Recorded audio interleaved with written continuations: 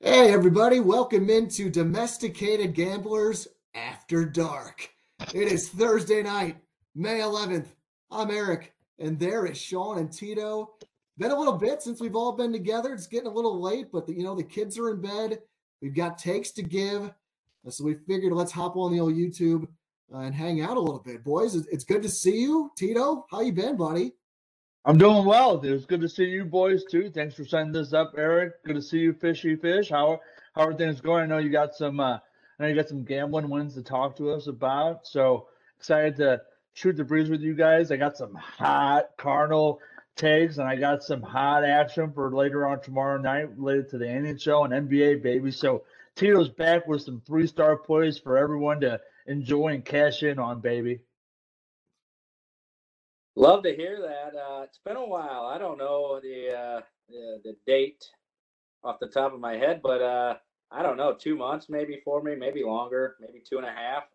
Great to be on here. I'm ready to get back and talk gambling. I took a hiatus and it's been beautiful. I haven't gambled much, but in the last couple of weeks I got going. I hit a big jackpot in the Derby. All I do is cash, baby, and that's what I do.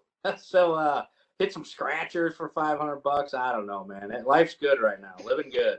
It had to suck you back in. Well, tell us about your Derby win. You were texting me a little bit about it. Give us the details. So me and my cousin, we every year we bet, a couple exactas, a trifecta, a superfecta. I can get into that stuff later on, but a tri is three, a super's four, and exacta is two horses. So he usually throws $100 in, and I throw $100 in. We pick our own tries and exactas and supers, and we hit the trifecta, $5. We didn't box it, so what that means is we got them in exactly the right order. So we had $5 and $1 try paid 980. So you times that times five, and that's what we cashed. 4,900 split two ways. Thank you very much. How do you do? Let's cash. Let's go, baby. So we're feeling good. We're feeling good. That's good to hear. It's been going good here for me too. I'm treading water a little bit here in May. I had a nice win in the Europa League this afternoon, so I'm down less than 1 unit here in May. It's just about even for the month, but I'm still up over 38 units for the year. Thanks in large part to Manchester City. So these guys are a freaking cash cow. They're the best soccer team in the world. They've been unbeaten since February 5th, and I looked it up. Since April 1st, I've won over 22 units alone by just making bets that involve Man City. It's crazy. So I have a bet for you guys involving Man City at the end of the show, but we can get going here with what's on the docket here on this late night edition of Domesticated Gamblers. We're going to talk some St. Louis sports with the Yeah. Cardinals and St. Louis City SC, both from a big picture perspective and a gambling perspective for their upcoming games. Talk about our leans for the NBA and NHL playoff games coming up on Friday. Tito, excited to hear your takes on those, along with a sneak peek of the NFL schedule that was just announced. Sean, you'll take us through some of that. We'll jack around here with our question of the day, talk about some domesticated dad life stuff, and we'll finish out the show with our picks. But first, guys, you live in St. Louis. You always lead with the St. Louis Baseball Cardinals, the worst team in the National League with the record of 13-25 on the year. That is the worst 38 game starts of the season since 1907. However, despite being 3-7 in their last 10 games, the Cardinals have actually picked up 2 games on the first place Pirates, who have dropped 9 of their last 10. Second place Brewers have lost 8 of their last 10. So the NL Central is just a dumpster fire. The Cardinals sit 8 games out of first place. Sean, let's start with you. Give me your take on the Redbirds. Fun fact, this is the first time in MLB history that the Cardinals and the New York Yankees are both in last place. That's a fun fact there. Both storied, franchises. The Cardinals, boy, this Ali Marmol guy, come on. What are you doing? You're picking on O'Neill. Week 2, here we go. We're going to fire up O'Neill. This guy doesn't need to get fired up about running around second base, heading home. What's going on? Everyone watched that play. He was hustling. I think upper management, there's something going on here. I don't know if the wallet is losing his marbles or, if Mozeliak, I don't know what's going on, but I've never seen anything like this with the Cardinals. We have no pitching, and this is what Mo's MO was. Not to be a pun master, but his MO was pitching. Where's it at? We are so bad. We can't get an out when we need it with 2 outs. It's been terrible. I don't know what else to say, but it's been god awful. If I'm Goldschmidt and Arenado, I'm looking to get out of here because the future's not bright. We send Jordan Walker down. He's hitting 270, and we send him down. I mean, yeah, he didn't hit a bunch of home runs, but give me a break. I'm going to throw it over to Tito. I know he's got some steamy takes. Dude, Sean, you're absolutely right. Jordan Walker. I mean, I can go on and on about everything that's happened over the last month with the Cardinals. Jordan Walker goes on a 14 or 13 game hitting streak. He has one hitless game. Send his ass down. It's all because of the service time. It's all because of them wanting to control it. He's 20 years old. They want to run him through the system. He's not ready yet. They're gonna sow their oats on the fact that he's batting terribly at AAA. And that's just justification enough for them to be able to say, see, he needs to figure it out a little bit more. He's got to get that launch angle. All this analytic bull crap. I mean, it's just a complete travesty with what happened with Jordan Walker. You're right with the pitching. I mean, this used to be the hallmark of the Cardinals: pitching, pitching, pitching. And the fact of the matter is they've done absolutely atrocious on player development, on these free agent signings. Steven Matz, what a dumpster fire. I mean, the list goes on and on with free agent pitchers that Mozeliak has brought in over the last decade. I mean, you're talking about Mike Leake. You're talking about Steven Matz. You're talking about that lefty from Toronto, Brett Cecil in the relief. I mean, these are just absolute travesties, absolute abominations of contracts that this guy clearly doesn't have it anymore. I mean, for a long time, he was at a higher level than everyone else, but the game has totally passed him by. The fact of the matter is, this guy thinks that we're a bunch of complete buffoons. We're the best fans in baseball. We're going to keep showing up, and they're totally taking us for granted. And I don't know what the wallet's doing. He must be counting the money that's rolling in from Ballpark Village and from all these people in that high-rise apartments that they're spending $4,500 to $10,000 a month on these suites. I mean, it's a complete travesty. I don't know how people go down there and still spend their hard-earned money on this complete abomination of an organization. I'm completely tired of it. Get them out of here. Send their asses away. Sell the team to Wallet. You paid $100 million for the Cardinals. Now you can sell it for $8 billion and go right off into the sunset. It's time for some new blood in St. Louis, baby. Yeah, I think they're just in an utter state of panic right now where they don't know what to do because they've never faced this situation really in the DeWitt era. And it's just one thing after the other this season. Tito, you reference all the moves that have just been a disaster. And I think it's just finally catching up to them here in 2023 that it's just like at some point it was going to catch up to them and burn them. And we're seeing it all come to fruition here. I mean, we haven't caught up in a while to talk about all this, but you mentioned the Tyler O'Neill thing. That set a tone at the very beginning of the season where I would imagine there's guys walking on eggshells in that clubhouse now with like, am I going to get called up on my manager? I just think that's a horrible leadership, act that he did. That's not the way you lead. The Jordan Walker thing, they make this big deal about when he gets called up to make the team out of spring training. They make this great video. He's playing fine. Yes, he was not elevating the ball enough, but he's a rookie. This happens. He was still hitting for average. They send him down. He's been terrible in AAA because he's probably like, what the hell are they doing with me? I thought I was going to be here. Alec Burleson somehow is still here, even though his OPS is probably under 600 now at this point. You have the Zach Thompson situation that I feel like has flown under the radar as one of their better relievers, and they send him down to stretch him out as a starter. Not for this year, they said. They referenced 2024. What does that even mean? How long does it take to get stretched out? So Zach Thompson's another guy that's like, what the hell am I doing here in Memphis? The Wilson Contreras situation, we could go on and on about that. I think that one might have actually galvanized these guys a little bit, where the players might have gotten together just to like, F this. Like, Wilson's a good guy. They're screwing him around. Like, let's, they had a good I series. think that could be the pitchers with Contreras. That's my lean on this. Is the pitchers don't like his game call. They don't like how he calls the game. That's a complete. I mean, you're right. You're 100% right. Flaherty mentioned it on Thursday, the Thursday before, and they talked about how too many 2-strike hits. And guess what, Flaherty? You can shake him off. And if you shake him off enough, he's going to come out there and say, "What do you want to throw?" You're the pitcher.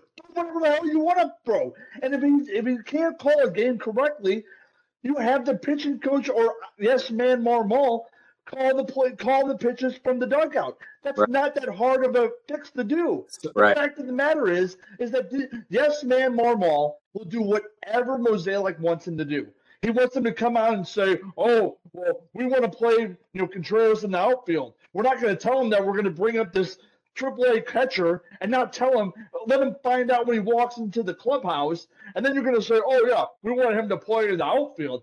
And then Mosaic, he's not dumb. He comes out afterwards and realizes the abomination. What kind of reaction the fans gave when they heard about Contreras being in the outfield because of the log jam in the outfield. And then he says, "Oh, yeah." He just totally throws yes man Marmol under the bus. "Oh, yeah, I don't know what that was about. He's not going to be an outfielder. He's going to be the DH." The blind is leading the blind here, and it's a complete travesty. They both got to go. Everyone's got to go. And you're right, Eric. This is a galvanizing moment for the players. They're going to rally behind Contreras, especially the offense, and they're going to lead this team because the pitching is a complete train wreck. There's not one good pitcher. We go and sign Michaelis to an extension before one pitch is ever thrown. Why do you sign him to a 2-year extension? I mean, what are you doing here? Let him go out. "Oh, I don't want to pay him $26 million at the end of this year. I'm going to have to do this." It's a complete wreck. I mean, I could be managing this team 10 times better than what Mosaic's doing. And yes, man, Marmol, get his ass out of here. I'm sorry. I'm Brandon Raven. I don't care. This is a complete train wreck. Get him out of here. Let's move on to the city. I don't care. Well, I got more things to talk about with this too, though. But like, I was thinking about the Contreras thing and the pitch calling, and I thought the same thing. Like, these guys can call their own pitches. The pitchers, they can throw what they want. I think the pitch clock is a situation, though. You don't have as much time to shake off and figure that out. So I think I can sense this even watching the games. It feels like it's moving fast. Like Helsley, when he's out there throwing 100 miles an hour, he's just got to keep pumping him in there. He doesn't have time to step off and take a break. So, I just still think either way, they effed up something, because either, number one, they're pulling the plug and they're starting catcher too soon after 34 games or whatever it was, or they shouldn't have signed him in the first place. Like, either way, they screwed up. And the Flaherty thing, this guy, my God, the wheels are falling off him. He about got into a scrap with Derek Gould after his start the other night. I don't know if you saw that. Didn't see that. His shoulder is all effed up. He's fighting through it. He knows he has to stay out there if he wants to try and get paid in the offseason. He's going to have a horrible ERA, a horrible whip, but if he can get through the season, maybe someone to give him $10 million a year because he's got a healthy arm and it has potential, I guess. I think he's panicking too. There's everything. The word that comes to mind when I think of the Cardinals right now is panic. I think the Michaelis thing was a panic move too, because Mosaic realized, oh my God, we only have one starting pitcher under contract after the season. We got to have someone else under contract. It's just all around. The plan that they had is completely blown up in their face, and now they're just like, what the hell do we do? I think that's where we're at. Something that stuck with me last year. I went to the last home game for the Cardinals when Molina and Pujols retired. And they had a big ceremony, and Mozeliak was talking about Pujols and the legacy. And then he talked about Molina. And something that has stuck with me, and I can't forget it. He looked at him eye to eye, and he said, "We're going to miss you more than anyone realizes." And I think we're seeing that now. Molina called these games. Every time Molina would get hurt, our ERA would go up by a run while he was out. It's pretty clear that Molina was carrying the pitching staff, and he was calling we know he was calling all the pitches, but we really miss Molina right now, big time. This is pull the plug here. This is bad. Well, I mean, go ahead, Tito. I mean, you're Sean, 100% right. You're missing Molina hardcore right now. But the fact of the matter is, this wasn't unknown. Molina gave this organization plenty of time to prepare, and the fact that they pulled the plug 34 games into this and said, "Oh, well, we didn't realize we were sold. We were convinced at one job interview. We went down there. He impressed us within 3 hours, and so we signed him to a 5-year deal for $87.5 million." I mean, what are we doing here? Like, how right. I mean, how and I get why Mosaic didn't do the Murphy thing. I get it. They've been burned over and over again on the prospects they have traded. I mean, you got the Garcia fella who's raking. You got Zach Gallen. We could talk about that too. That came out earlier this afternoon. Zach Gallen wouldn't participate in the winter program, and all of a sudden, after pitching in the postseason for the AAA, and then he comes on and says, "Oh yeah, I got traded because I didn't want to participate. I was exhausted after pitching the entire year." Yeah, there was a podcast with AJ Pierzynski and a few other where Zach Gallen comes out and is talking about how he was traded. He didn't want to participate. He came down to Jupiter for 2 days. They said, "You can go home. Everything's fine." And when he was on the plane back home to wherever he lives, he got traded. The agent called and said, "Hey, you've been traded to Florida." Like, what are we doing here? Zach Gallen is this top-notch pitching prospect that we wouldn't get rid of. And the fact of the matter is, they've been burned over and over again. So I get him not wanting to trade Walker, him not wanting to trade the shortstop. I get it, but still, you got to look at all the avenues, and you got to look at the entire track record of what they've done over the last years, and it's been a complete train wreck for the last several years. And again, it's time for a change. Yeah, go ahead, John. What prospect have we hit on besides Wainwright, Pujols, Molina? I can't even really think of one. I mean, it's few and far between. I mean, they don't hit. They haven't hit on the prospects recently. They haven't hit on any free agent signing, not one. All their hits have been trades. Mm-hmm. Yeah. All their hits. I mean, you got Arenado, you got Goldschmidt. I mean, that can go back to the early 2000s, but still, it's just like and again, we're not talking about we're not talking about the Kansas City Royals. We're not talking about the Baltimore. We're talking about the St. Louis fucking Cardinals. I mean, they've won the most out of any National League team. They're behind the New York Yankees. And the fact of the matter is that you can't convince players to come here in free agency. You can't spend the money enough to get the right players. You got to hire. I mean, what are we doing with Dusty? What's the pitching coach's name? Blake? I mean, this is the first-time pitching coach. I mean, what are we doing here? Mike Maddox is this distinguished pitching coach, and we get yes man Marmol because that's what they want to hire. They want to hire a bunch of yes man, and they can't hire a stud head coach. They can't hire a stud coaching staff. I mean, this is a complete train wreck. What are we doing? You're the St. Louis fucking Cardinals, for crying out loud. Yeah, you're right. We should be getting the best of the best, and I think comes from the leadership. Mosaic wants to do things his way. And I think with Schilt, it was the philosophical differences because Schilt, I think, probably saw this coming. He saw the writing on the wall that, we don't have as much talent as we think.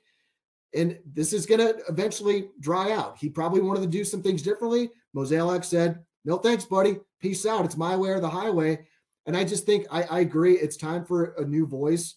But will Bill DeWitt ever do that? I think he's going to give Mosaic a mulligan after this season. And this season's not dead, by the way, because of this damn division that they play in. But I looked this up. This is that. This season is over with. I don't care if they win the division. I don't either. They're going to get bounced in the wild card in the first round. It is over. I mean, what are we doing here? And again, I can't underestimate the fact that this coaching staff is a bunch of yes men. They're not going to fire Marmol. They're not. He will do whatever Mosaic wants him to do. If he wants him to fall on the sword, that's what he'll do. They'll fire Gersh before they fire Marmol. That's who's next. It's a joke. I mean, you're talking about firing Schilt. I heard earlier this week the reason they fired Schilt was because he wanted Rosarina gone because of what happened during that post-game post game where he filmed Schilt saying no one fucks with us ever, and then Rosarina goes to Tampa Bay and lights it up, and Mozeliak gets pissed at Schilt because that was Schilt's call supposedly. I don't know how that was Schilt's call because he's the head fucking coach. He's not the GM. He's the head coach, and so I don't get it. But again, Schilt was a guy that understood the Cardinal way. He understood what it takes to manage. That's why they had the 18-game winning streak back in 2020 or 2021, whenever it happened. No, that's all right. We want to fire you. Philosophical differences. Let's get a yes man in here who will do whatever the hell I want to do. I mean, it makes me want to puke. I can't stand this organization. Get them out of here. I'm not going to one game this year. Woof.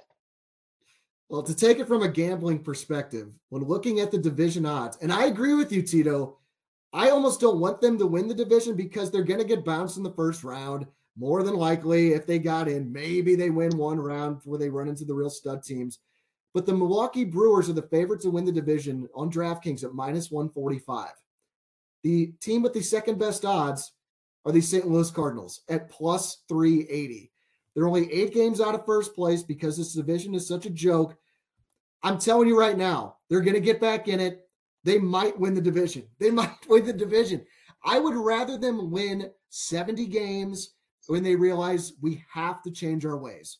Because, and I feel like we probably sound like spoiled Cardinals fans, like they've made the playoffs each of the last 4 years, which is fine. That's good. But I just feel like this team is in purgatory right now. And they need to change it up, but I just don't think that they will. At the end of the day, it comes down to the starting pitching. Yeah. The Cardinals starter ERA is 5.40. That is 24th in baseball. They're also in the process of burning out their bullpen by the All-Star break. By the way, since they made this move with Contreras, and they said, oh, we need, Kisner back there, someone that knows what they're doing, calling a game. We've had a full 5 games, so one full turn through the rotation. Nobody went 6 innings. The Cardinals have 7 quality starts all year long. Only 3 teams in baseball have fewer. So at the end of the day, this comes down to the pitching, the talent evaluation, all those types of things. I think this team can still win the freaking division, unfortunately, because of what they're in. And all that is going to do is give more ammo for Mozeliak. Aren't you entertained? Aren't you entertained by this team being competitive every year? Where it's just like, I don't know, man. I would rather suck for 3 years and there's no guarantee. I'm not even saying you need to tank, but just like have a new thought process when it comes to your leadership. I think we're just done with it, aren't we? Yeah.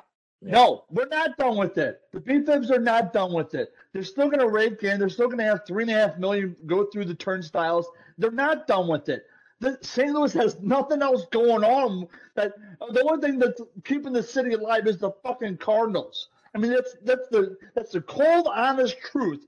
Is that people were going down there no matter what because there's nothing else to do here in St. Louis, so they're not going to change. That's why I go. That's why I go to the games. Nothing to do. Yep. So it's not going to change. I'm sorry. I apologize. But no, nothing's going to freaking change. They're not going to fire Marmol. He does exactly what they want him to do. This is not some, oh, well, you know what? We made a mistake here. No, they think they made a mistake by hiring Schilt. The only way I could see them letting go of Marmol if he clearly loses the clubhouse. And again, back to the Flaherty thing, there is some miscommunication there. Where, and Sean, I don't know if you heard about this. So Flaherty's basically, Jim the Cat Hayes was calling him out for, hey, we noticed your, velocity was really down, your fastball.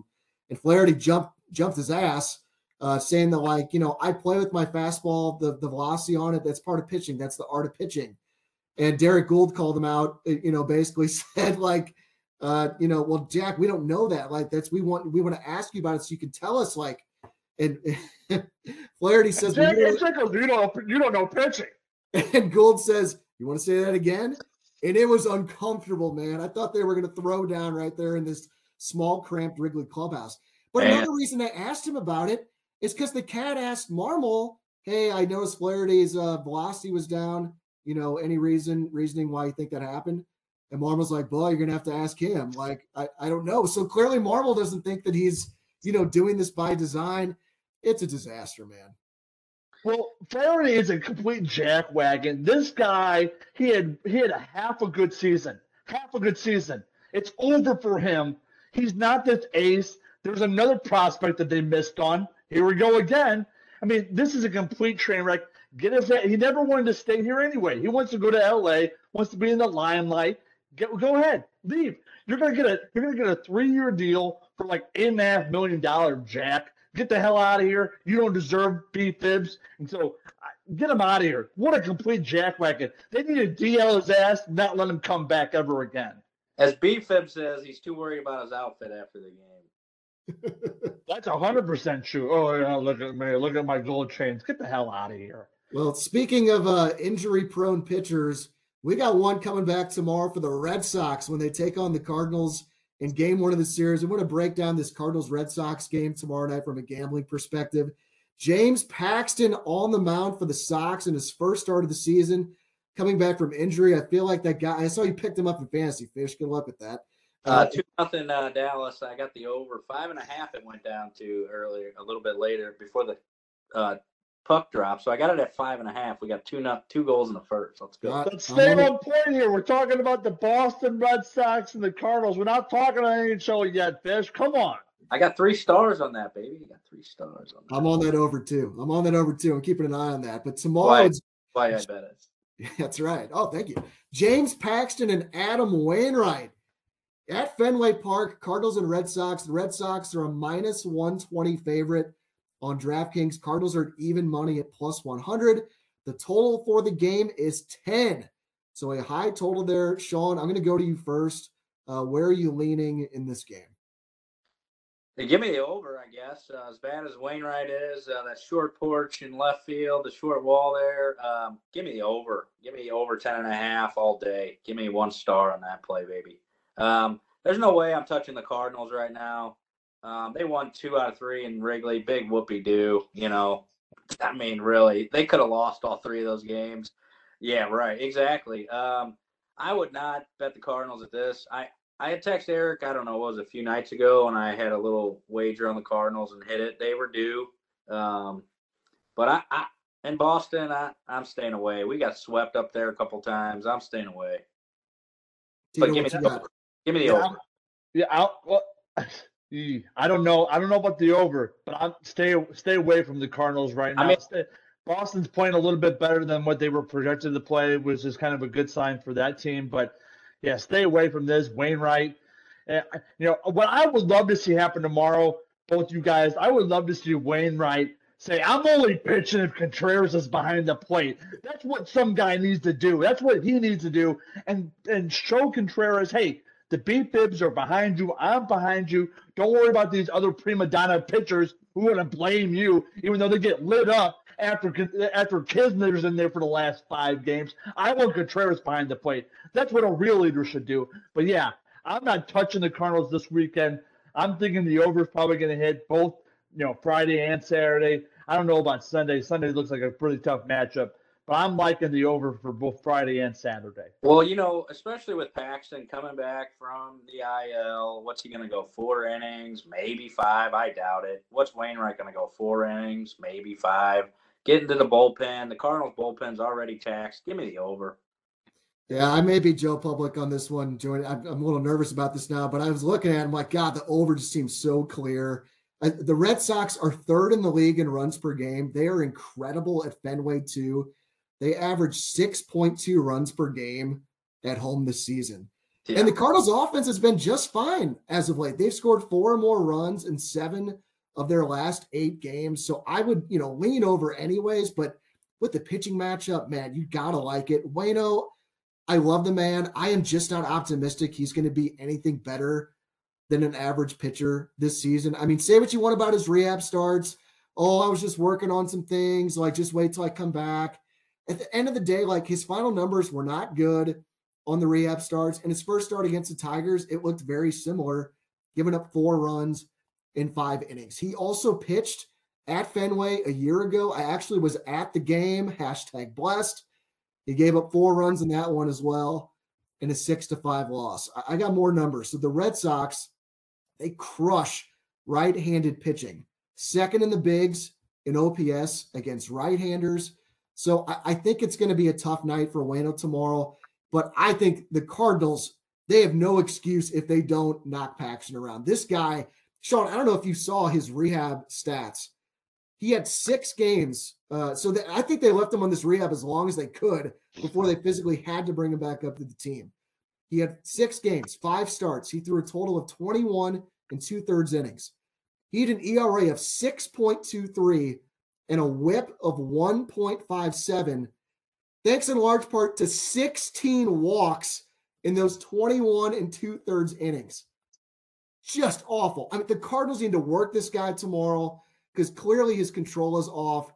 Cardinals have been good against lefties as well. They ranked 8th in baseball in OPS. So I agree. Over 10, 1-star play. I think it's going to be a high-scoring series, Tito. I agree with you. You think the Cardinals starting pitching has been bad with a 5.40 ERA? The Red Sox starters ERA, 6.01. Even more. 28th in baseball. So it's going to be a fun series.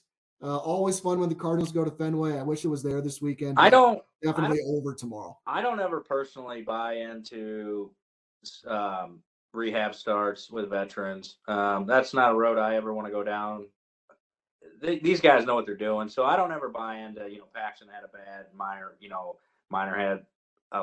minor league rehab start. 16 walks though. 16. Well, I mean, it is a large sample size, but to your point, Sean, I get it if it was 1 or 2 starts where he was just working through. This seems. I still like the over, but I throw those things out. They are working on things. They might throw their curveball 10 times in a row down in a minor league start. They're not going to do that in the majors. Man, I don't know. Well, we're all in the over. You know what that means is going to happen. It's going to be a 3-2 final tomorrow at Fenway. That's what we're looking at. Probably. Maybe a 1-0 shutout by Waino. Yeah, all complete game. There you go. I do think the quality start, or not the quality start, because I don't think he's going to throw a quality start tomorrow. I think he will go at least 6 innings. I think that streak will come to an end. He built himself up in his rehab. I think he got to about 90 pitches in his last start, so he's got no limitations. They're going to throw his ass out there. They're going to say, Waino, you're our guy. I bet he goes maybe into the 7th inning, even if he gives up 4 or 5 runs. But I think that's not what the script's going to say, Eric. Okay, if it's 3rd time around the lineup, yes, man, Marmole's going to call up to Mo and say, "Oh, well, what do you want me to do? You want me to use my bullpen some more?" "Oh, yeah, that's what I want you to do." I do think Nolan Arenado gets hot against Paxton. He crushes left-handed pitching. You got the monster. I think he can go deep a couple times. Goldschmidt crushes left-handed pitching. So Devers crushes right-handed pitching. All signs point to the over. Sean, what do you think about, and we'll have more time to delve into this at a later point, player props for baseball? Because, we've played fantasy for years. I think we're pretty damn good at it. I just don't have enough time in the day to break down all these different player props that you could potentially bet. But God, there's got to be so much value there, right? Oh God, yeah. You could bet tomorrow, Nolan Arenado to hit a home run, yes or no. I don't know what the odds are. I would guess probably plus 180, plus 200, somewhere around there. Maybe he's been cold, but he does crush left-handed pitching. There's great odds. You can do the player prop parlay as well, so you can get into that. I'm the same way. I don't really have time to get into all that. I got too many kids, job, all this stuff. But I definitely think there's a market to make a lot of money, especially with young pitchers and the over/under and the strikeouts. If you know a young pitcher who struggles against, let's say you got a left-hander and he's going against the Cardinals, who last year they crushed left-handed pitching, and he was a rookie. His strikeouts might be 5 or 4.5. It's probably going to go under. So there's tons and tons of leagues, especially if you play fantasy baseball. It's been rough this year for me, especially. Pretty much missed on every player I drafted, besides Carroll. But yeah, I don't know. Player props aren't for me, but there's a lot of money being made out there, I guess. Yep. All right, guys. Well, let's move on to City. Tito, I see the shirt. I see the hat. It looks good. Looks great. The beard is right on point. Looks like a playoff beard for you. So let's start with City big picture before we get into the Saturday game against Chicago. So I think we got good news and bad news. Good news, they're in 2nd place in the Western Conference with 19 points. I was right on the money before the season, knowing they were going to be a competitive team. I said it several times. I never found the damn bet. Couldn't find it. Yeah, I remember. Yeah, I was trying to find season-long point totals for MLS teams where you could bet the over or the under, because I was going to ship the over on City. 3-star play, like 5-star play. I would have max bet it. City had the worst odds of any team to win the MLS Cup. So I imagine they were going to have the lowest projected point total. Unfortunately, cannot find it anywhere, but I think they have shocked even the most optimistic of fans. Like, I thought they'd be in the mix for a playoff berth. Like that was my expectations. Never did I think in my wildest dreams they'd have 19 points in the first 10 games and be second place in the West. And as we sit here on May 11th, on DraftKings, only 5 teams have better odds to win the MLS Cup. Wow. City is plus 1,400 to win it all on DraftKings. So they're starting to get some respect, at least in the futures market. But the bad news here, Tito, I'm starting to get worried. They only have 1 win in their last 5 league games with 3 losses and a draw. They've scored 1 goal or 0 goals in 4 of their last 5 league games. They were knocked out of the U.S. Open Cup by the Chicago Fire on Tuesday. Now they're back in Chicago to take on the Fire on Saturday afternoon. Tito, I'm going to start with you because you are blessed enough to have season tickets to this ball club. We'll talk about the Chicago game here in a bit, but just big picture, how are you feeling about City? It's not looking very good. It's the kind of the rose has lost its luster a little bit. They've kind of come back down to earth. The goal scoring has been abysmal over the last several games. Klaus has been out. That's their top scorer. And again, the set pieces where they were getting a lot of good opportunities early on. Those have kind of drained up. They're the most penalized team in MLS. That's not good for their game flow. The book is out on how to attack them and how to play them. So, Cardinel's going to have to make some adjustments. The MLS Cup odds. I stay away from that bet, boys. That's not a good sign. They went up to Seattle. They couldn't play against Seattle. That's one of the top teams year in and year out. They've kind of played. Their was really, really weak initially. The first game against Austin was kind of a hit or miss. It was a tough place to play, but they were still kind of brand new, so people didn't really know what to expect. They were able to take advantage of that situation, and even the first several games. So they got off to a great start. They put themselves in a great position to make the playoffs. But man, I'm really nervous. Klaus isn't going to play tomorrow. We got to get them healthy. They got to get back on track. To what I said early in the season, Berkey, outstanding goalie, probably the top goalie in MLS. He's been outstanding. And they've got some really good defenders that have been playing fairly solid, but the goal scoring has not been there, and that's a huge cause for concern for me.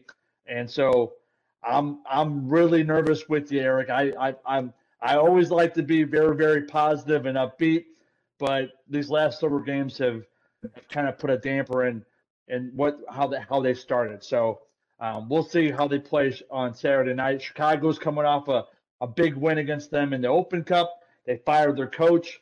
They were able to score against us in the first 3 minutes. That was not a good recipe. If City would have been able to hold on, maybe they would have been able to squeak out a win on Tuesday night. But I'm really nervous about even Saturday night. So we'll see how it goes. Sean, where are you at on City? I played soccer for almost my whole life, and sometimes a star's just got to step up, dribble the ball down the field, make a shot, and score a goddamn goal. I'm tired of these guys passing the ball around. Too much passing. Take the ball straight at the fucking goal and make a fucking sick shot. Let's go. Stop it. I'm tired of it. Pass, pass, pass. Let's go. Bury the fucking ball in the net. Be a man. That's where I'm at with City. But in all honesty, spot on. That's great. You're absolutely right. A lot of passing. The season ends in October, so we got a long way to go. And all sports are a game of adjustments. The league has figured City out. I'm kind of not watching every game because of Apple, and I don't really want to pay the money. But I do watch some highlights, and sometimes there's a free game on and then I watch it. I'm being cheap, but I'm trying to retire one day, I guess. But yeah, just take the fucking ball, stop, make a couple little moves, dribble here, dribble there, get up, straight up the field. Let's go. Kick a corner. Let's go. Yeah, that's the thing. That's the thing. I'm sorry for jumping in here, Eric, but that's how they scored a lot of their early goals was off of set pieces. That's kind of been evaporated. Klaus has been hurt. Again, he's got that quad injury. He's not 100%. So everyone's looking for that. Yeah, they're looking for that set now. Absolutely. So it's a tough situation to be in. But you're absolutely right. They pass way too much when they have it down in the scoring areas. They just got to put the ball in net, and you break it down fairly simply. But you're 100% right. Get down there and just shoot the ball in fucking net, and something good will happen. A lot of my Blues fans watching here. Shoot. I'm telling you, man, sometimes it's all it takes. Put the damn ball in net. See what happens, Yeah, you guys have kind of both hit on where I'm at on with this team. They kind of remind me of a rookie hitter in baseball that comes up and crushes it right away. Like they have lots of talent, lots of upside. They also have the advantage that there's not really a book on them yet on how to attack them and get them out. And now, you see this a lot in baseball. That rookie comes up after that hot start, he starts to struggle a bit because the league makes an adjustment, starts to figure him out. And then it's on the hitter to recognize, how the pitchers are attacking him and then adjust back. That's where I think City's at right now. I think there's plenty of tape on them now on how they play. I think teams are more prepared on what they're going to face. I think that's what's led to the struggles. And I think it's going to be a mix of sure, you want to stay true to who you are, but Carnell and the staff, they got to figure out what teams are trying to do to them and adjust accordingly. I didn't get a chance to watch the Dallas game last weekend before it got postponed, but by all accounts, everything I heard is that City had the better of the play. And Dallas is a good team too. They're in 5th place in the West. So hopefully City is making those adjustments and gets back to the results they had earlier in the season. But I think right now, my hope for this team and realistic expectation is make the playoffs. I don't think they're going to be at the top of the table for the whole season. Maybe I'll be pleasantly surprised by that. But I think especially with how they started, if you just make the playoffs at this point, even if you bow out in the first round, I think that's a hell of a success to get off the ground with a brand new franchise. But I think you guys, it sounds like we're all on the same page here. Tito, what do you think about my analogy with the rookie hitter in baseball? Yeah, I think that's a spot on analysis. I do have a little bit of concern in regards to the 2 games prior to the game against Houston. The first half, the first 50 minutes, they did dominate play. They made some adjustments, and they were playing a lot better. They were playing city soccer for sure. But the previous 2 games, they had players come out and talk about how they thought they were going to come out and perform a lot better. And it was the same mentality each game. They didn't come out on top. They had a lot of bad chances. They didn't play very well. And so you thought they were going to make that adjustment previous, but they made the adjustment against Houston. I'm hoping that they'll Dallas. I'm sorry, yeah. So I'm hoping that they'll make the adjustment. That again, the Tuesday result does not have me optimistic, especially with having Parker out on the D line. He had a yellow card. He's got to sit out this next game. And so it's going to be nerve-wracking, and Klaus isn't going to play. Alm's not going to play. It's going to be a really tough challenge, especially after Chicago, took their measure on Tuesday night, and they're going to, look to capitalize some more. So your analogy is spot on. I'm just hoping that Carnell has some adjustments that will get the fan base reinvigorated. So we'll see what happens on Saturday night. I will say, I think there was maybe 4 or 5 regular starters that played in that game with Chicago for both teams. I mean, it was kind of a half varsity team, half JV team. I know we had Parker and Leuven out there. But so I don't think that was a, not totally accurate representation of what we're going to see on Saturday. It actually is an afternoon game. It's a 12 p.m. game on Saturday, which kind of sucks. I'm not sure I'm going to be able to watch it. I've been loving the 8 p.m., 8:30 starts because the kid's in bed and I can watch it. One thing I'm wondering, Tito, and you might know more about this than me, do you think their style of play is sustainable over the course of a 34 game season and all the other games that are playing. I think what they're doing is it's super entertaining. I just wonder, are they going to be more prone to injuries as the year goes on? Or are these guys going to be more prone to flat spots where they just don't have their legs in a certain game? Yeah, no, I don't think it's going to be anything like that. I mean, it's a unique situation they're in right now with the Open Cup and what's coming up in July in regards to, I forget what that tournament is called, where they're going to be playing some Mexican teams. But no, I'm not concerned with them, kind of fading in regards to having players go down with injuries. They're well conditioned. They have a good conditioning program going on right now, so I'm not really worried about that particularly. I'm just more worried about them figuring, them being realized how they're going to be game planned and not make the adjustments. That's the biggest cause for concern for me. The other big cause for concern is that this international portal is going to be opening up soon, and from all indications, they're not going to be willing to spend money on bringing in new talent because they've really, really emphasized the team culture to this, and they don't want to bring in a hotshot European star to really make an adjustment, maybe scoring wise, and so they want to keep the chemistry as is. Whereas like the Atlantas of the world or the LAFCs of the world will take advantage of that and bring in that hot, legitimate European scorer and really take advantage of it. So I'm really worried about that piece of it, just because of the talent level. I mean, you could be a great chemistry team, but if you don't make the adjustments and you have a team that's got 3 or 4 all-stars, it's going to be tough to beat them down the road. The only thing with the European guys is most of the time they're already washed up when they come over. I mean, has it worked out yet? I mean, Zlatan came in. They won. They did win the MLS Cup, I believe. So I mean, it's been hit or miss, but it depends. But I don't think it's going to be one of those like high profile players. There's rumors that Messi might come to Miami once his PSG contract expires. I guess at the end of June. $1 billion contract. I mean, what a joke. I mean, this guy is just absolutely crazy. But it wouldn't be that level of player. It would be someone that's a kind of a consistent where the Champions League is not going on, and it's going to be more of a younger type of European player that to get paid over. Yeah, Tito, you mentioned they weren't going to spend money in the transfer window. I'm like, my God, has DeWallet infiltrated this organization? Like, what's going on? No, and yeah, I mean that's the thing. They've been talking about it. They've been really public about what they've come out and said. Lutz Pfannenstiel has come out and said we don't really want to mess up with the chemistry of the team. I mean, obviously, if they get 3 or 4 injuries, maybe things will change. But yeah, they're not. From all indications of what I've read and what I've been listening to podcast wise, they're not going to come out and spend money. That's not what they're going to do. Now, I guess I could be dead wrong on this, and God, I hope I am, especially if they have some key injuries.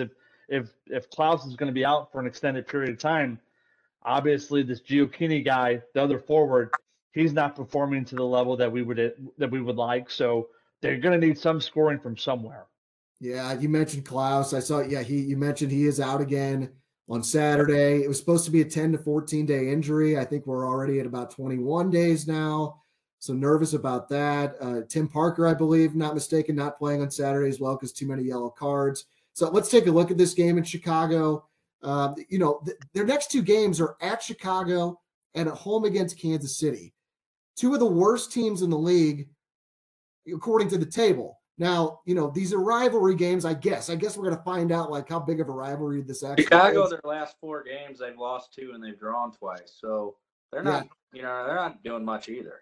No, Chicago's not very good. They're playing at Soldier Field this game, which is just weird because it's going to look so empty. It's a noon game on Saturday. I don't know, man. It's just kind of a weird, odd game. Chicago's a minus 110 favorite. City's the underdog at plus 255 on the money line. The draw is priced at plus 260. You can also bet on City at plus half a goal at minus 120. That means as long as City doesn't lose the game, you would win that bet. So, Sean, does anything stand out to you there when it comes to the money line? The total is 2.5. I think that's priced at about minus 130 for the over. Any thoughts on or a lean for this game on Saturday? No, I wouldn't listen to me about soccer betting. I have no clue. I follow Eric and Eric only. So I'm just going to be straightforward. I have no effing idea about betting soccer. I just follow Eric and Manchester City. Honesty in media. That's Yeah. good. When in doubt, bet Man City. I still got the play coming up at the end of the show. Tito, what do you got for this game on Saturday? Yeah, I'm thinking with Berkey playing, Berkey starting, even though they're gonna have Parker's gonna be out and Klaus isn't playing. I'm liking that half goal bet. I would have a hard time believing that Chicago is gonna take two in a row from City in the same week. Again, I think Tuesday they were kind of emotional with regard to the new coach. They got off to that hot start, goal in the first 3 minutes.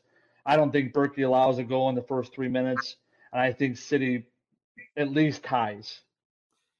God, this is scary because I'm on the same wavelength on you as this, just as I am on the Cardinals. I'm not going to bet it. There's a lot of unknown here. Chicago just fired their manager.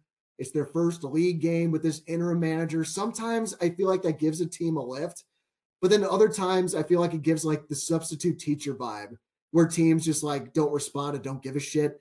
I don't know enough about the Chicago Fire to know which one this is, but I just lean City plus half a goal here at the minus 120. I've seen this all year in the odds. The books have no idea what to do with City. It's like they've broken the algorithm, and there's usually been value on them because they're mispriced. And I've only like cashed in on them once because I keep being nervous of like, God, is this the game where it falls off? Right. You know what I mean? And so like, and I also don't want the double whammy. That's one of our 10 commandments. Don't bet with your heart. But all, like you said, Tito, like all they have to do is draw this game. I could totally see them, if they don't win, at least getting a tie. Chicago's played 10 league games this season. They've only won 2. So 80% of the time, Chicago's not winning their games. They're second to last place in the Eastern Conference. So, I think it makes sense. If you're going to bet this game, take City plus half a goal and minus 120. But like I mentioned, I will not be betting it myself. All right, guys, let's go a little bit more rapid fire here as we kind of covered the big local topics. The NBA playoffs. Let's take a look at Friday night's games. We got game 6 of the Knicks and Heat in Miami. The Heat can close it out. They're up 3-2. Miami, a 5.5-point favorite with a total of 208.5. And the Lakers can take out the Dubs tomorrow in game 6 in LA. LeBron and company, a 2.5-point favorite with a total of 221.5. Tito, you gave us the fingers crossed signal there. What are your thoughts here? I can't stand the Dubs. I can't stand Draymond Green. This guy is a big old whiner, complete fraud. Get him out of here. Sure, I like Steph Curry. I don't like this Klay Thompson fella either. He's wearing the bandana. He's not wearing the bandana. What the hell are you doing? This other, what's the Jordan Poole? Is that the kid's name? He's trying to be Steph, launching it from 38 feet. Get out of here, kid. And Draymond Green, he's the exhibit A of why I don't like the NBA. Always whining, always complaining, always roughing people up. Play the game the right way, Draymond. Or Green. Oh, I love LeBron. LeBron's a great, all-time great player. Not the greatest of all time, but he's an all-time great. This guy is going to shut up the Dubs. They're going to take it home tomorrow. Fingers crossed. I'm cheering on Anthony Davis, the unibrow, and LeBron James to make it to another Western Conference final, baby. I thought AD's a little banged up. He played really well a couple nights ago, and so he's a little banged up. He's always a little banged up. He's been banged up ever since he left Kentucky. Woof. No, he got popped. He got popped. It looked kind of rough, like maybe concussion. I did see on Twitter today he was cleared of concussion symptom of a concussion. He's feeling better today. He is expected to play because I was definitely awaiting news on him before thinking of making any play in this game. Sean, where are you at? It's going 7 games. Put that down, mark it, write it down in Sharpie pen. You can put that in the books. This is going 7 games. NBA needs it for ratings. They need the money. The fix is in. They don't need the money, but yeah, all you're right there. It's going 7 games. It can come, maybe even go to overtime in game 7. Wow, amazing. We're going to overtime. So I'm taking the Dubs tomorrow money line. Ooh, all right. So I am, again, I'm being a puss here. I'm not betting it. I lean Lakers. The Dubs, I've watched almost all of this series. They feel off to me. I just feel like they don't have it this season. Tito, the it factor that we always cite. Klay Thompson, you referenced him. He has been terrible. He is just 11 of 37 from the floor over the last 3 games. It's 29%. I'm just going to stay away from it. I don't want to bet against Steph Curry. I really don't want to bet against LeBron either. Curry had that game 7 against the Kings where he put up 50 on them, and their season is on the line. Maybe their dynasty is on the line here, so he might just have one of those performances for the ages. I'm going to sit this one out and watch it as a fan. Steph Curry comes back down 3-1 and beats LeBron. Arguably, he's better than LeBron. Oh, sure. Oh my God, it's full circle. 3 games. I didn't even think about that. The 3-1. My worst gambling loss of my life. Yes. And now it'd be the roles reversed. Oh my God. Yeah. I mean, I could see that anyway. I mean, Sean, there's an argument for Steph to be, he's a better overall player than LeBron is now. I mean, that's greatest shooter of all time. Yeah. I mean, he was great when he initially came up, and then he's been so consistent over the years. I can see that absolutely. That's a good call out too. And he didn't have to move teams to win a title. That's right. One bet I have already made for tomorrow in the NBA: Knicks and Heat first half under 106.5. Sean, I think you're going to like this data. I made this same bet last night. It cashed without a sweat. All 5 of the first halves in this series have seen 105 or fewer points scored. The total tomorrow is 106.5. It was 107 yesterday. It finished at 95 or something.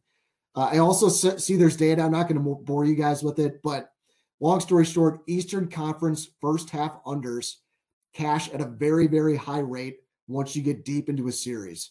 So that's a play I'm already on tomorrow. First half under 106.5, Knicks and Heat. I did Nuggets are taking the Suns to town right now. Is that right? Yeah, you're right. So that series could be over. Celtics forced a game 7 against the Sixers with a big win on the road. I'm a Celtics kind of lemming, and I know that might not be popular in St. Louis, rooting for a Boston team. I just love Tatum, man. I'm St. Louis through and through. He wears the St. Louis pride in his sleeves. He had a real shit game tonight, but stepped up in the fourth quarter to help him to victory. They did the same thing last year in the Bucks series, same round, 2-2. They lost game 5 at home, looked like they were done, went and won game 6 on the road.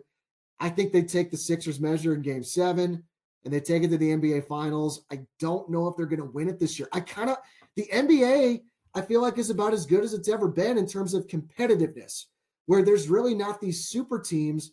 I think there's a lot of different teams right now that can win the whole thing. What do you think, Sean? Yeah, I agree. There's a lot more teams that can win it all this year. I mean, right now, who's the favorite? Denver, I guess. They're probably the best odds to win it all. I don't have the odds in front of me. I really haven't been into NBA much at all this year. I bet a little bit on the playoffs. That's my favorite time. These guys actually play a little bit of defense in the playoffs. Yeah, you're right. I mean, any team could win.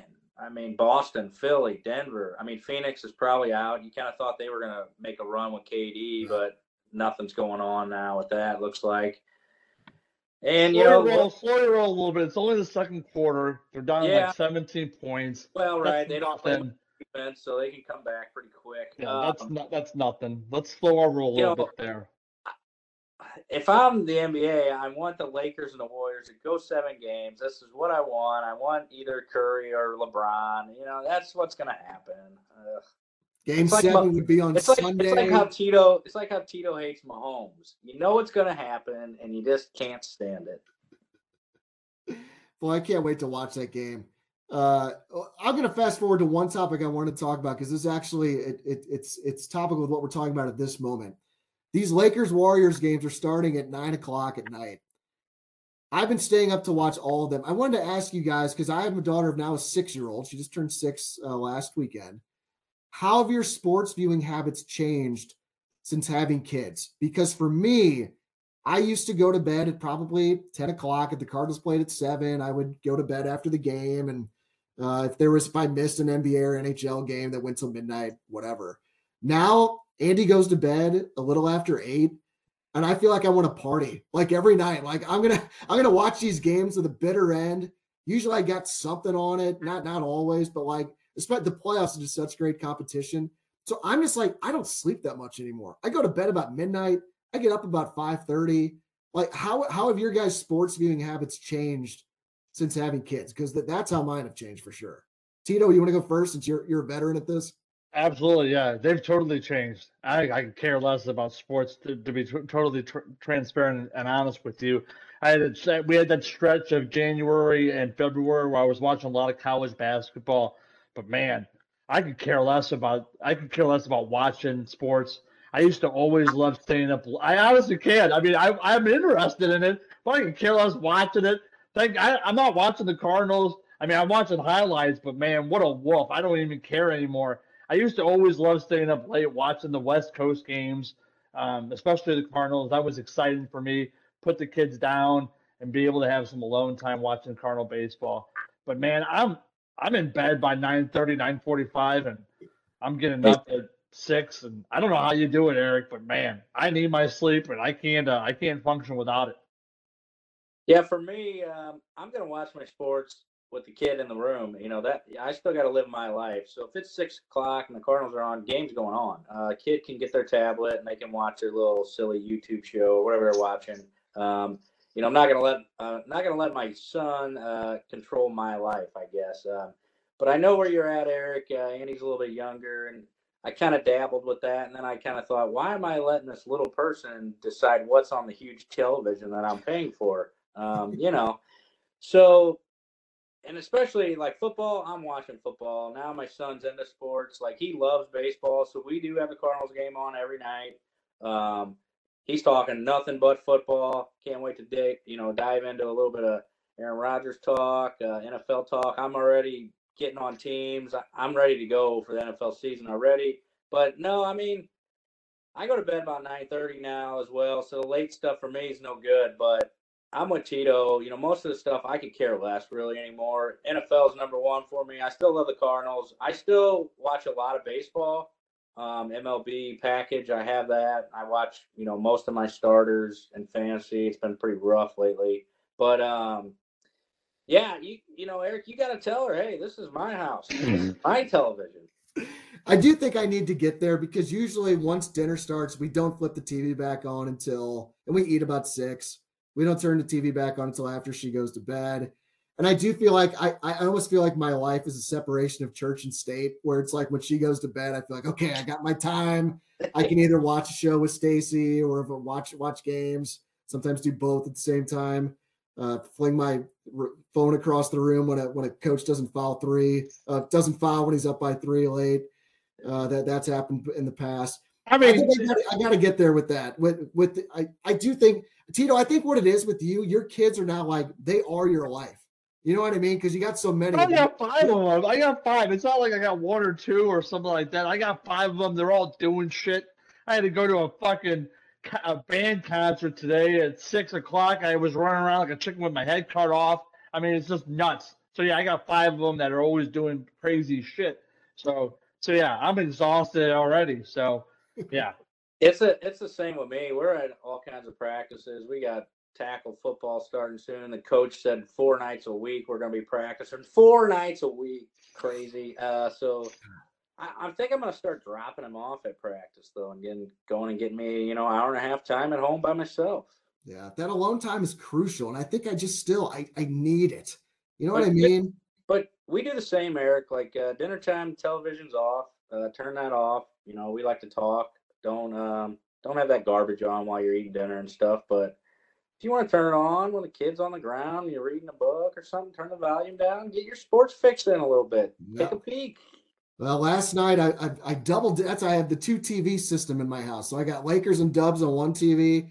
Other TV, I got Edmonton and VGK. That's been another fun, entertaining series. Actually, it's been close in that it's tied 2-2. What do we 3-2. Let's go. Let's cash that over, baby. Dallas and the Kraken. But the Oilers and VGK tomorrow in Vegas, series tied at 2. Edmonton a minus 130 road favorite, a total of 7. We also got game 5 in Toronto tomorrow. Maple Leafs trail the Panthers 3-1. Toronto, a minus 175 favorite tomorrow. Despite being down 3-1. Total is 6.5 in those games. Either of you guys want to jump in with any takes on these games? 1,000%. Toronto had a great game last night, taking the under on that game. They've been eliminated the last several years, low scoring games, 2-1 games. They finally they finally got off the snide this past year, defeating the Lightning in Game 7. Florida's got too much. They've got too much grit, too much determination. They're going to take it over tomorrow night, taking the under of 6.5. That's a 3-star play for Tito. Dang. Dude, I like it. The under is cashed in all 4 games in that series. Yeah.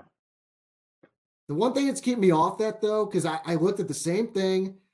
But first, me, me and Godson Ty, we're over guys when it comes to hockey. Feel natural. Doesn't feel natural to bet an under. I almost did it. I don't like taking unders in elimination games in the NHL because I feel like these teams, they get down maybe 4-1 with 8 minutes to go in the third. They're pulling that goalie. They get real aggressive pulling that goalie. And you know what happens with there is that you get a lot of overs from that. And we've seen the opposite of that in the Oilers VGK series. I lean over 7 in that one because these teams are 2 of the best, highest scoring teams in the league. It's been a super frustrating series to bet. Edmonton, they cash overs like nonstop. The last 3 games, though, have all gone under, and that's because they've all been blowouts. All 3 games started hot to the over in the first half of the game, but then you get low-scoring third periods because the foot goes off the gas, no empty net goals. So I think we're due for a close game in that Knights Oilers series. And if it is close, it's probably going to go over.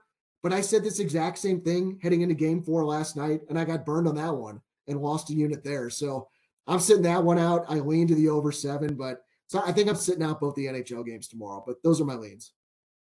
Sean, anything on either of those? No, I got a 3-star play going on right now in that Kraken game 3. I got it at 5.5, so I'm looking real good right now at 3-2. I don't know. We'll see how the wind blows tomorrow. I might bet an over. We'll see. I might actually take the over in the game that you guys like the under. I don't know. All right, let's get you to a topic that you are excited about, Sean. Yeah. It's the NFL schedule release. I have not followed this super closely, so I'm going to give the floor to you. Okay, so the NFL, what are we doing? We got the Detroit Lions opening up the season on Thursday night, going into Kansas City. What? Yeah, so the Lions are going to play the Chiefs. Yeah, come on, right? I know. It's like a feel-good story, Detroit. The line here is probably going to open at 8.5, maybe 8 on – it's going to be Mahomes. Mahomes, give me Mahomes, 3-star play now. That line, like I said, it'll probably open at 8. But I like the public to push that thing close to 9, 9.5 probably before kickoff. Detroit was a fun story last year. They didn't really play anyone down the stretch that was that good, to be honest with you. The Packers weren't that good. Minnesota wasn't that good. We found all that out. The Giants weren't that good. So give me Mahomes week 1 already. I like that a lot. Also, let me chime in real quick. I got good news for you, Sean. That line's already out. It's Chiefs -7. I'm sharp. I'm pretty sharp. Yeah, that's what I'm saying. If you like it at 8, 8.5, you definitely gotta love it at 7.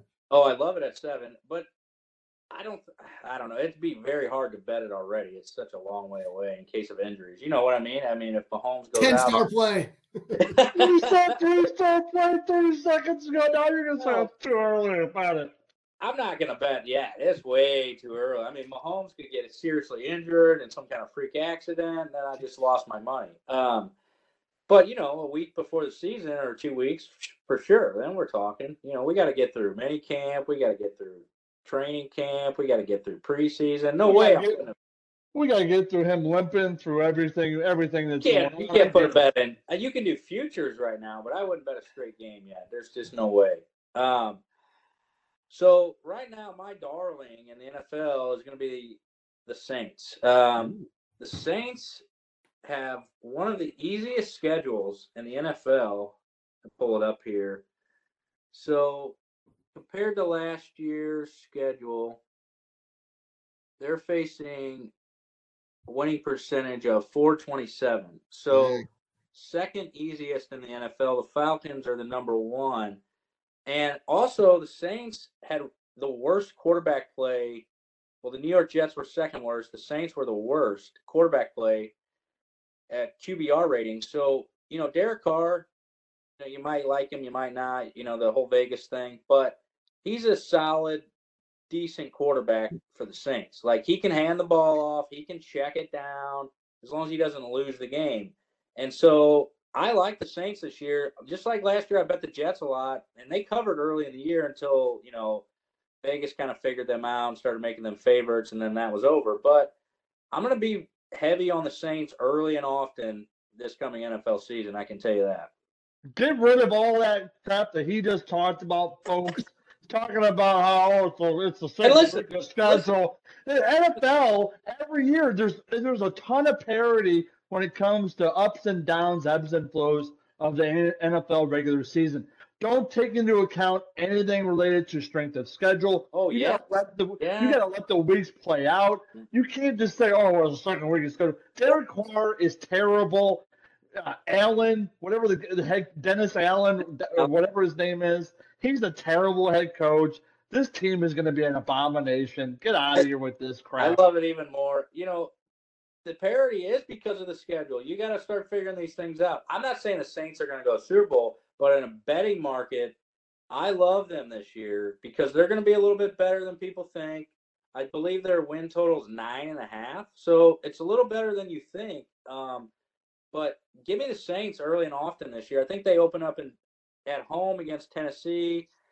I'm going to be on the Saints early and often. I can tell you that. Also, we have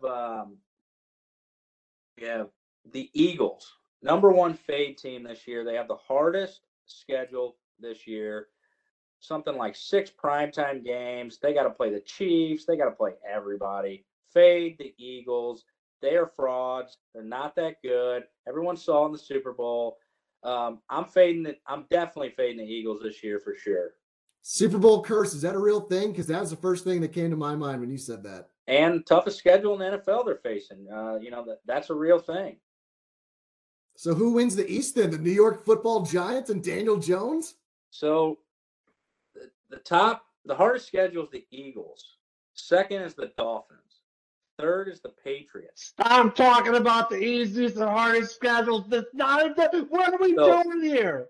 What's sounding pretty good right now? The New York Jets, because everybody in the East has got a tough schedule. Get out of here, Aaron Rodgers. You finally came out of the darkness, and now you're a Jets fan again. Wolf. Guess who has the fourth hardest schedule? The Giants. So Dallas Cowboys. Then number 6 is the Jets. 7's the Bills. So I don't know. The Cowboys might be a player again this year. I'm definitely ready for Monday Night Football. We got Buffalo Bills at New York Jets on 9/11. What a story. They can maybe use the old photo with the Twin Towers that a couple of the networks have been using lately and been getting called out on social media. So it's going to be a fun season. I'm already ready for fall. Bring it on.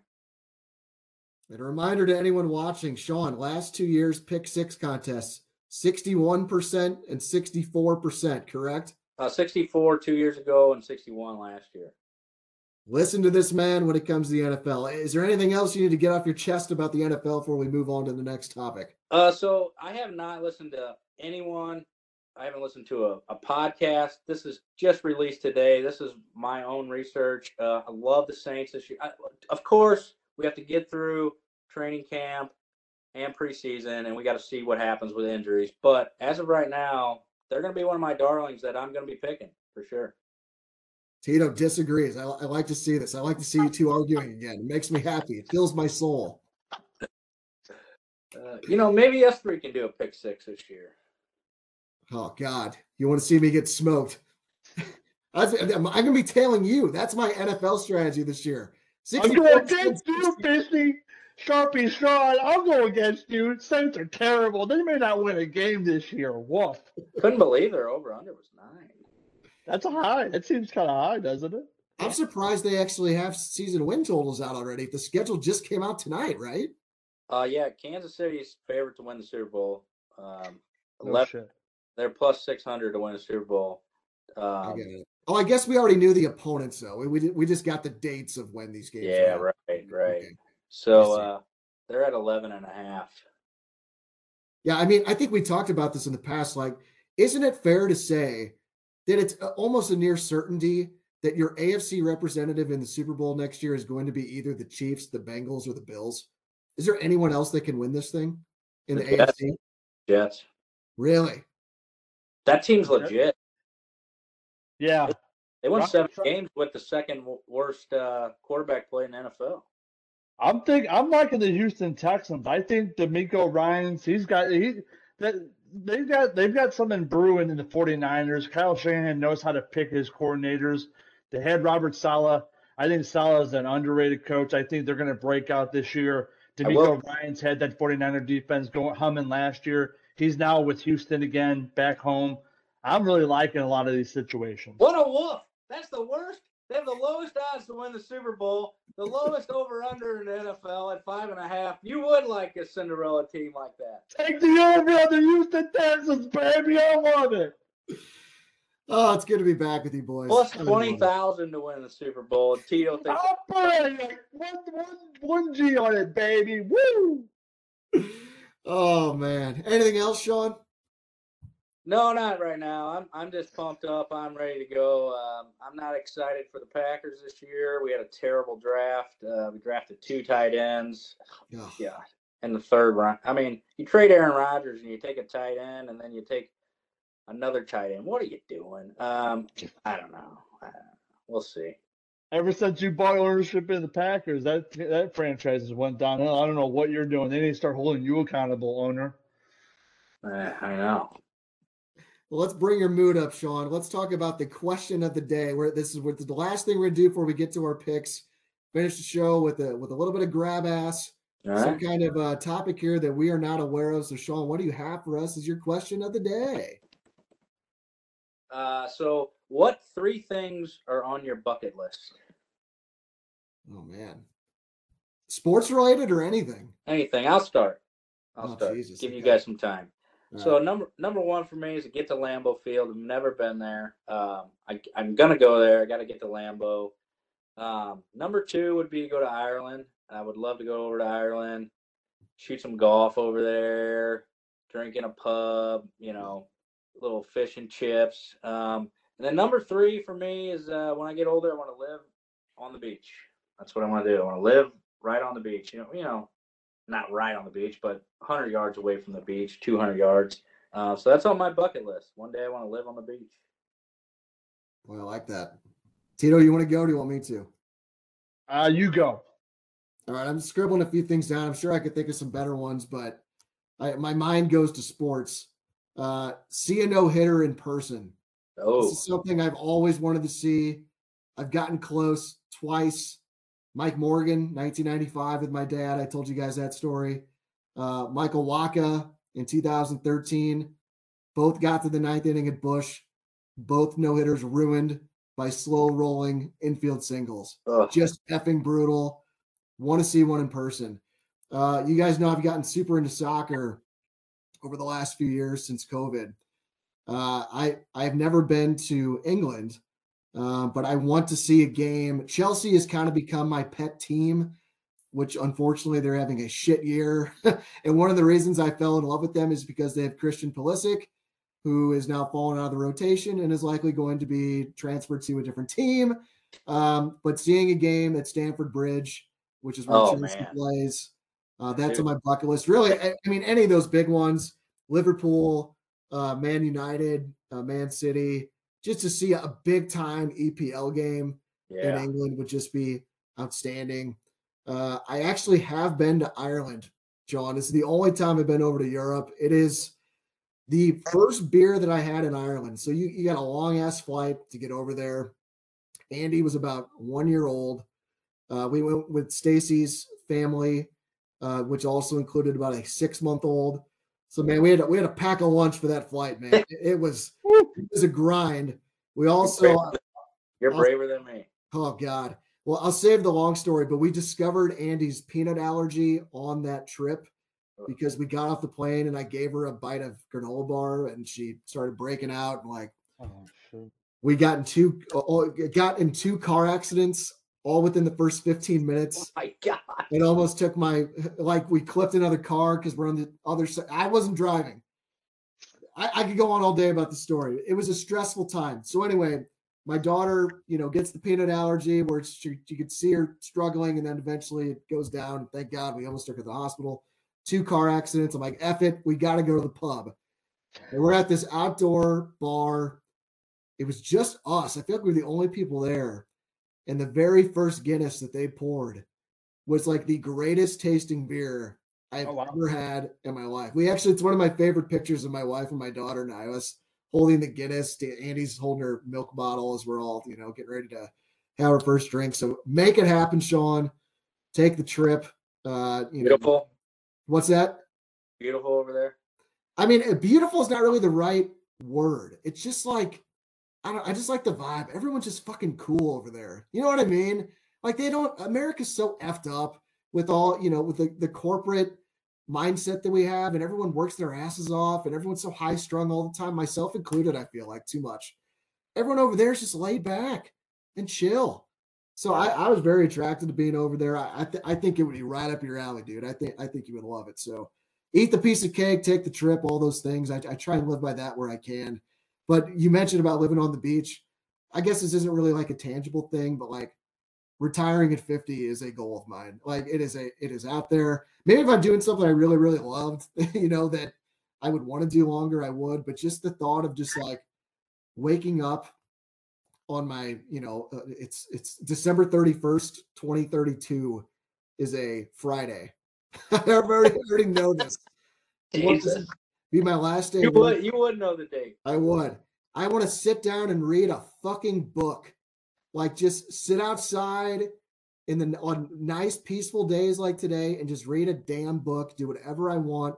I'm a simple man. I don't need a lot of fancy stuff. I just like to hang out, have a drink, watch some sports, and read a damn book. That's what I want to do. So no hitter in person, see a game at Chelsea and retire at 50. That's my bucket list. For tonight at least. That's what I could think of. Man, yeah, I mean, those are some good options for you boys. I appreciate those. I'm not really the guy that's looking to retire, fairly soon. I like working. I like I like doing what I'm doing right now. And so I mean, there's a handful of sports things I want to see. I want to go to a World Series game for the Cardinals. Definitely want to do that. Hopefully, that's something I can do. I've tried in the past and never been blessed enough to find tickets or to get tickets. So hopefully one day I'll be able to go to a Cardinal World Series game.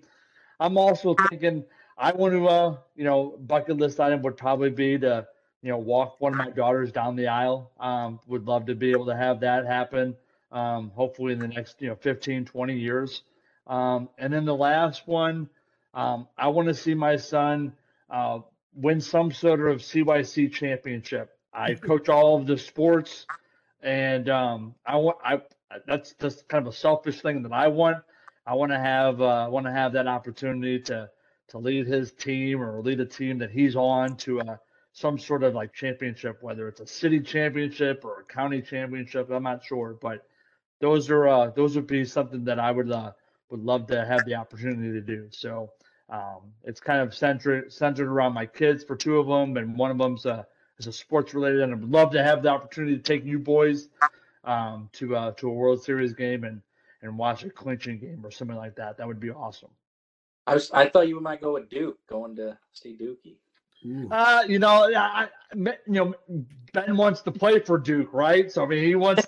It's not going to happen, but he wants to play for Dookie, but John Shire, all that stuff. So, but I mean, that's kind of a far-fetched idea. But I mean, yeah, Cameron Indoor would be a nice place to play or a nice place to be at, watch a game. Eric, going over to England or going over to Europe to see an EPL Champions League final. I mean, that would be outstanding. That would be just like the tip of the iceberg, would be wonderful. So, one day maybe. You remind me of another good question there, talking about the Dukies. So my aunt won something in an auction one time, and the prize was you could go. It was tickets to any regular season sporting event in the United States of your choice. Wow. I don't want to even know. I already know. What would yours be? Did she take the Cardinals? No, so it's a regular season game, and this is my aunt who is a Notre Dame graduate.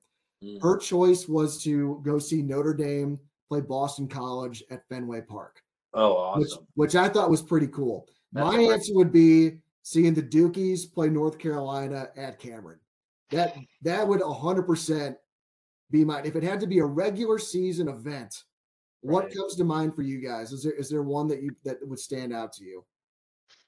Another one I considered was Auburn and Alabama and Iron Bowl. That would be real big time. Packers Bears game for me. Packers Bears, yeah, definitely up there.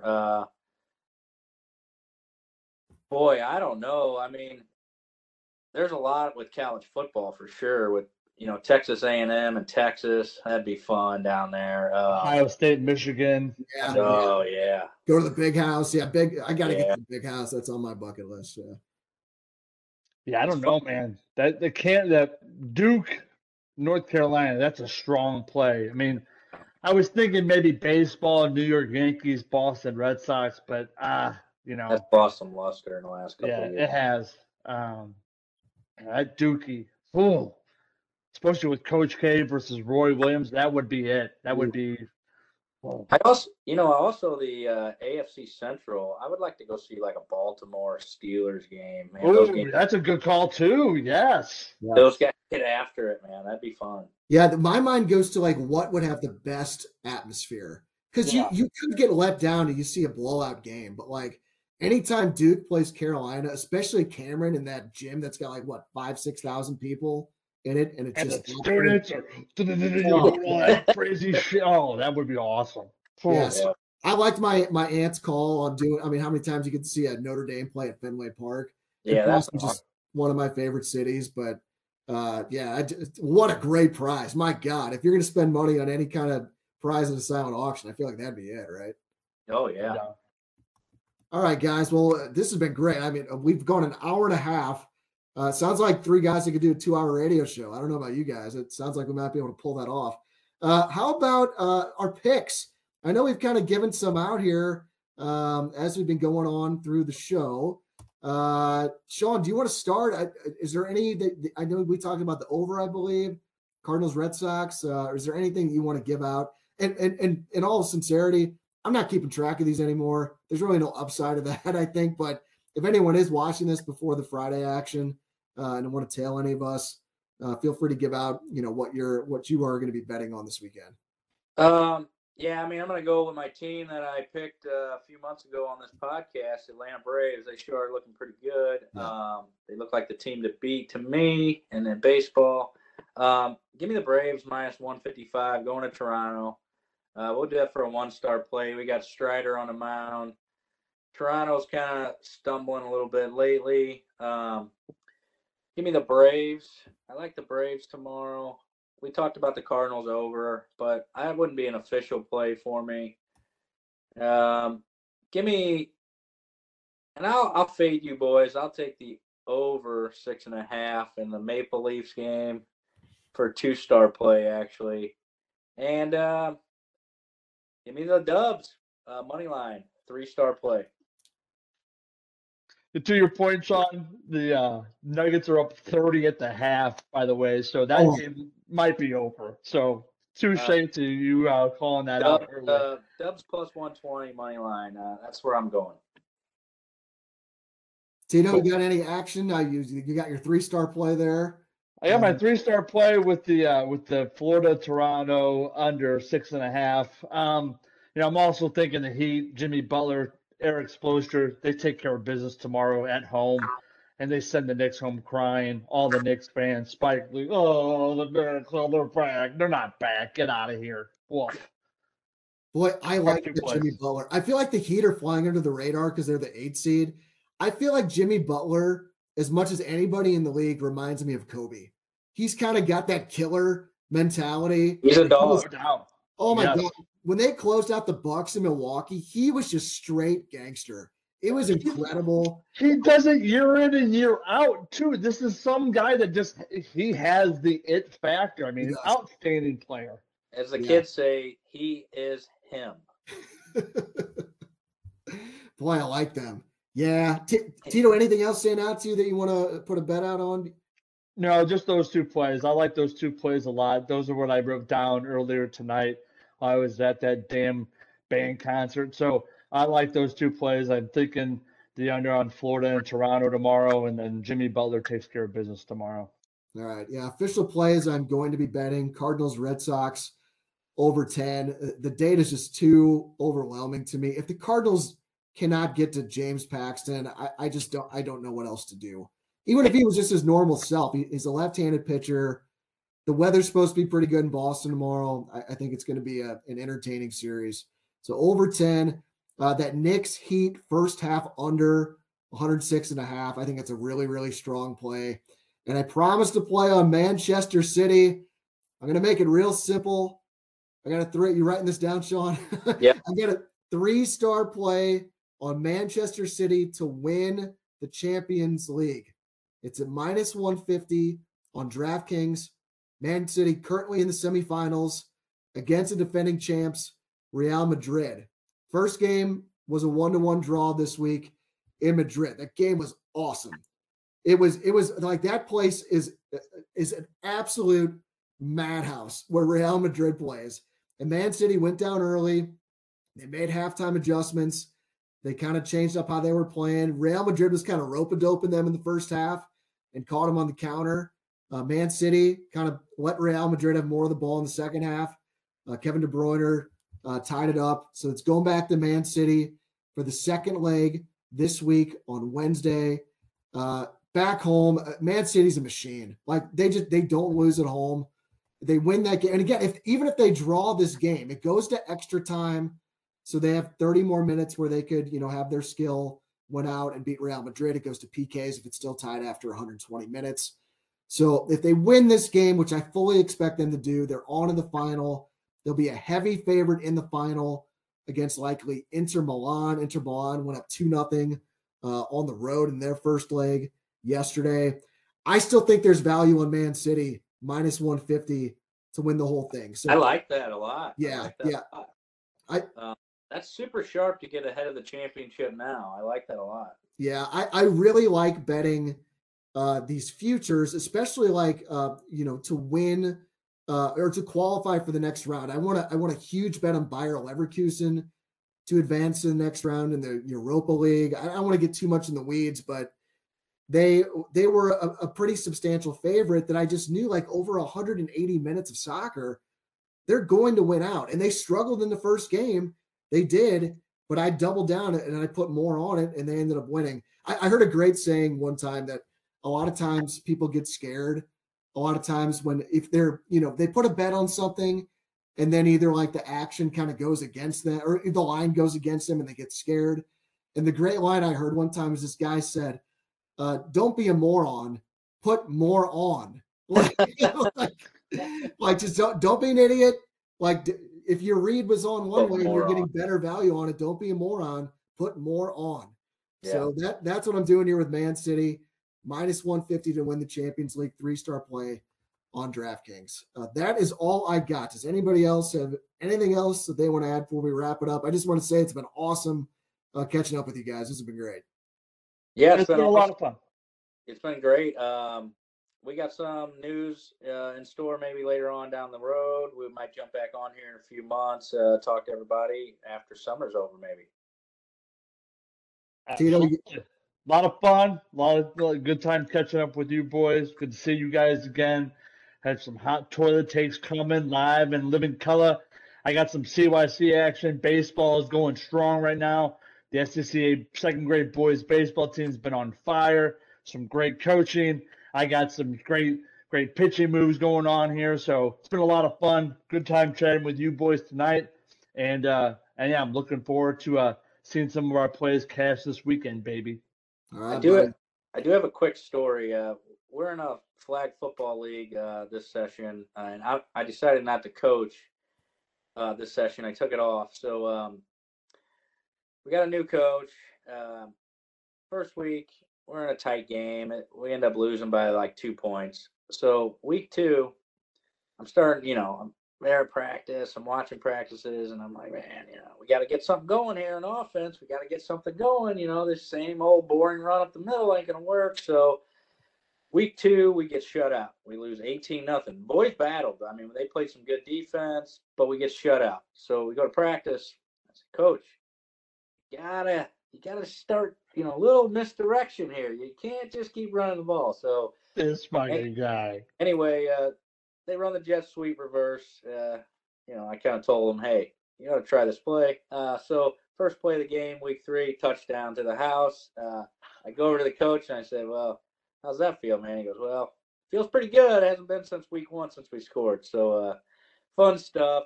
Summer's been going, not yet, but summer's going to be pretty great for everybody. And hopefully you guys can come over to the pool, hang out, and get to see each other. Absolutely. Looking forward to that. Yeah. No doubt about it, boys. All right. Well, enjoy the games this weekend. Sean, let's cash this over in this Kraken Stars game. I think we can catch the third period here in a minute. But that's going to wrap up our show for tonight. Hit the like button on your way out. Subscribe to our YouTube channel. You never know when we're going to hop on and do one of these videos together. But make sure you hit the notification bell too, so you can get our videos as soon as we post them. For Sean, for Tito, I'm Eric. This has been Domesticated Gamblers. Thanks for being with us, guys, and we will see you soon. Let's cash.